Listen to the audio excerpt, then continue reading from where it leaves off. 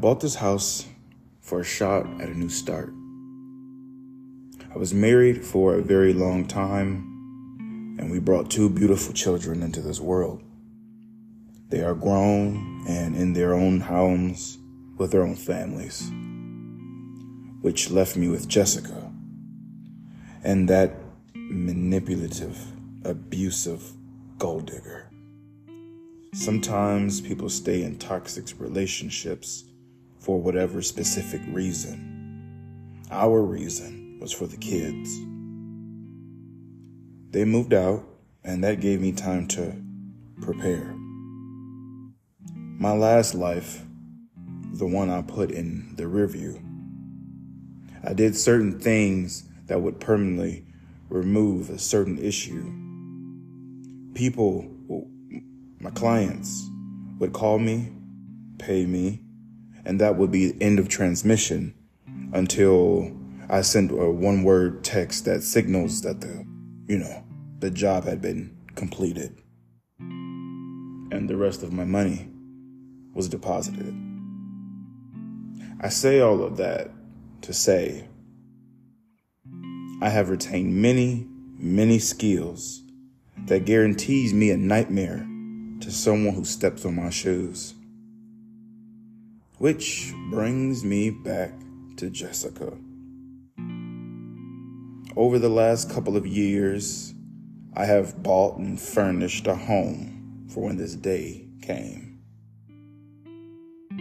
It was Monday morning, and the Monday demons were already on my case.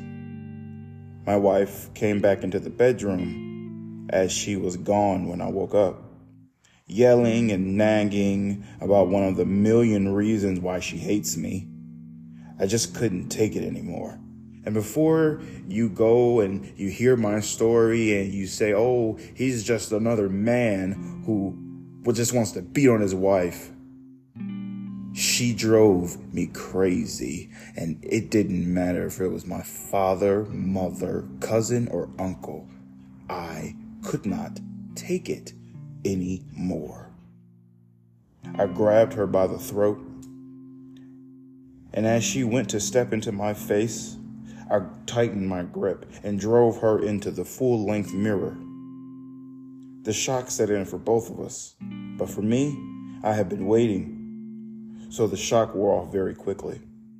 As her eyes widened, but before she could catch her breath to scream, I took her by the throat again. My palms, it just fit around her neck so beautifully. I tightened my grip and yanked her off the ground and drug her across the middle of the room. I walked over to lock the door. I admit I was very cocky in my plans to murder my poor Jessica. However, when I turned back, a sharp pinch struck around my neck area. A burst of white light shined in front of me. It took me longer than I'm proud to admit, but after the light became visible to see through, I saw my poor Jessica standing in front of me, propping herself up against the dresser, might I add. I looked down in my haze-filled daziness. I saw a large shard of glass from the mirror I put in her throat. I recognized that in my hatred-filled rage attack against my wife, I forgot to mention in my story, Jessica is a retired special ops agent. Not only did she match my strength, she booby-trapped the entire bedroom. She flipped the switch on and off 3 times quickly, and the ceiling started to make an odd noise. But through my body, my gurgling, my pain, I couldn't tell what was real and what was not. Moments later, 4 panels revealed themselves and started to glow orange. Jessica stood over me, and as she spit on my dying body, she walked out the bedroom and locked the door. I didn't even know there was a lock on our door. As the blood poured from my neck, I fell to my back and looked up at the ceiling.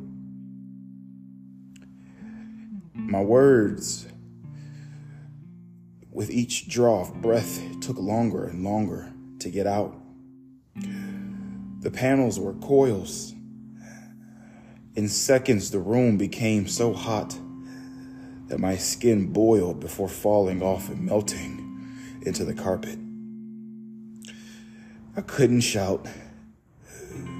Too much blood swam in my throat. My Adam's apple just bounced and swam in the blood. I choked and choked before I was burned alive. It seems like the Monday demons won. I wonder if there's a forgiveness program in hell.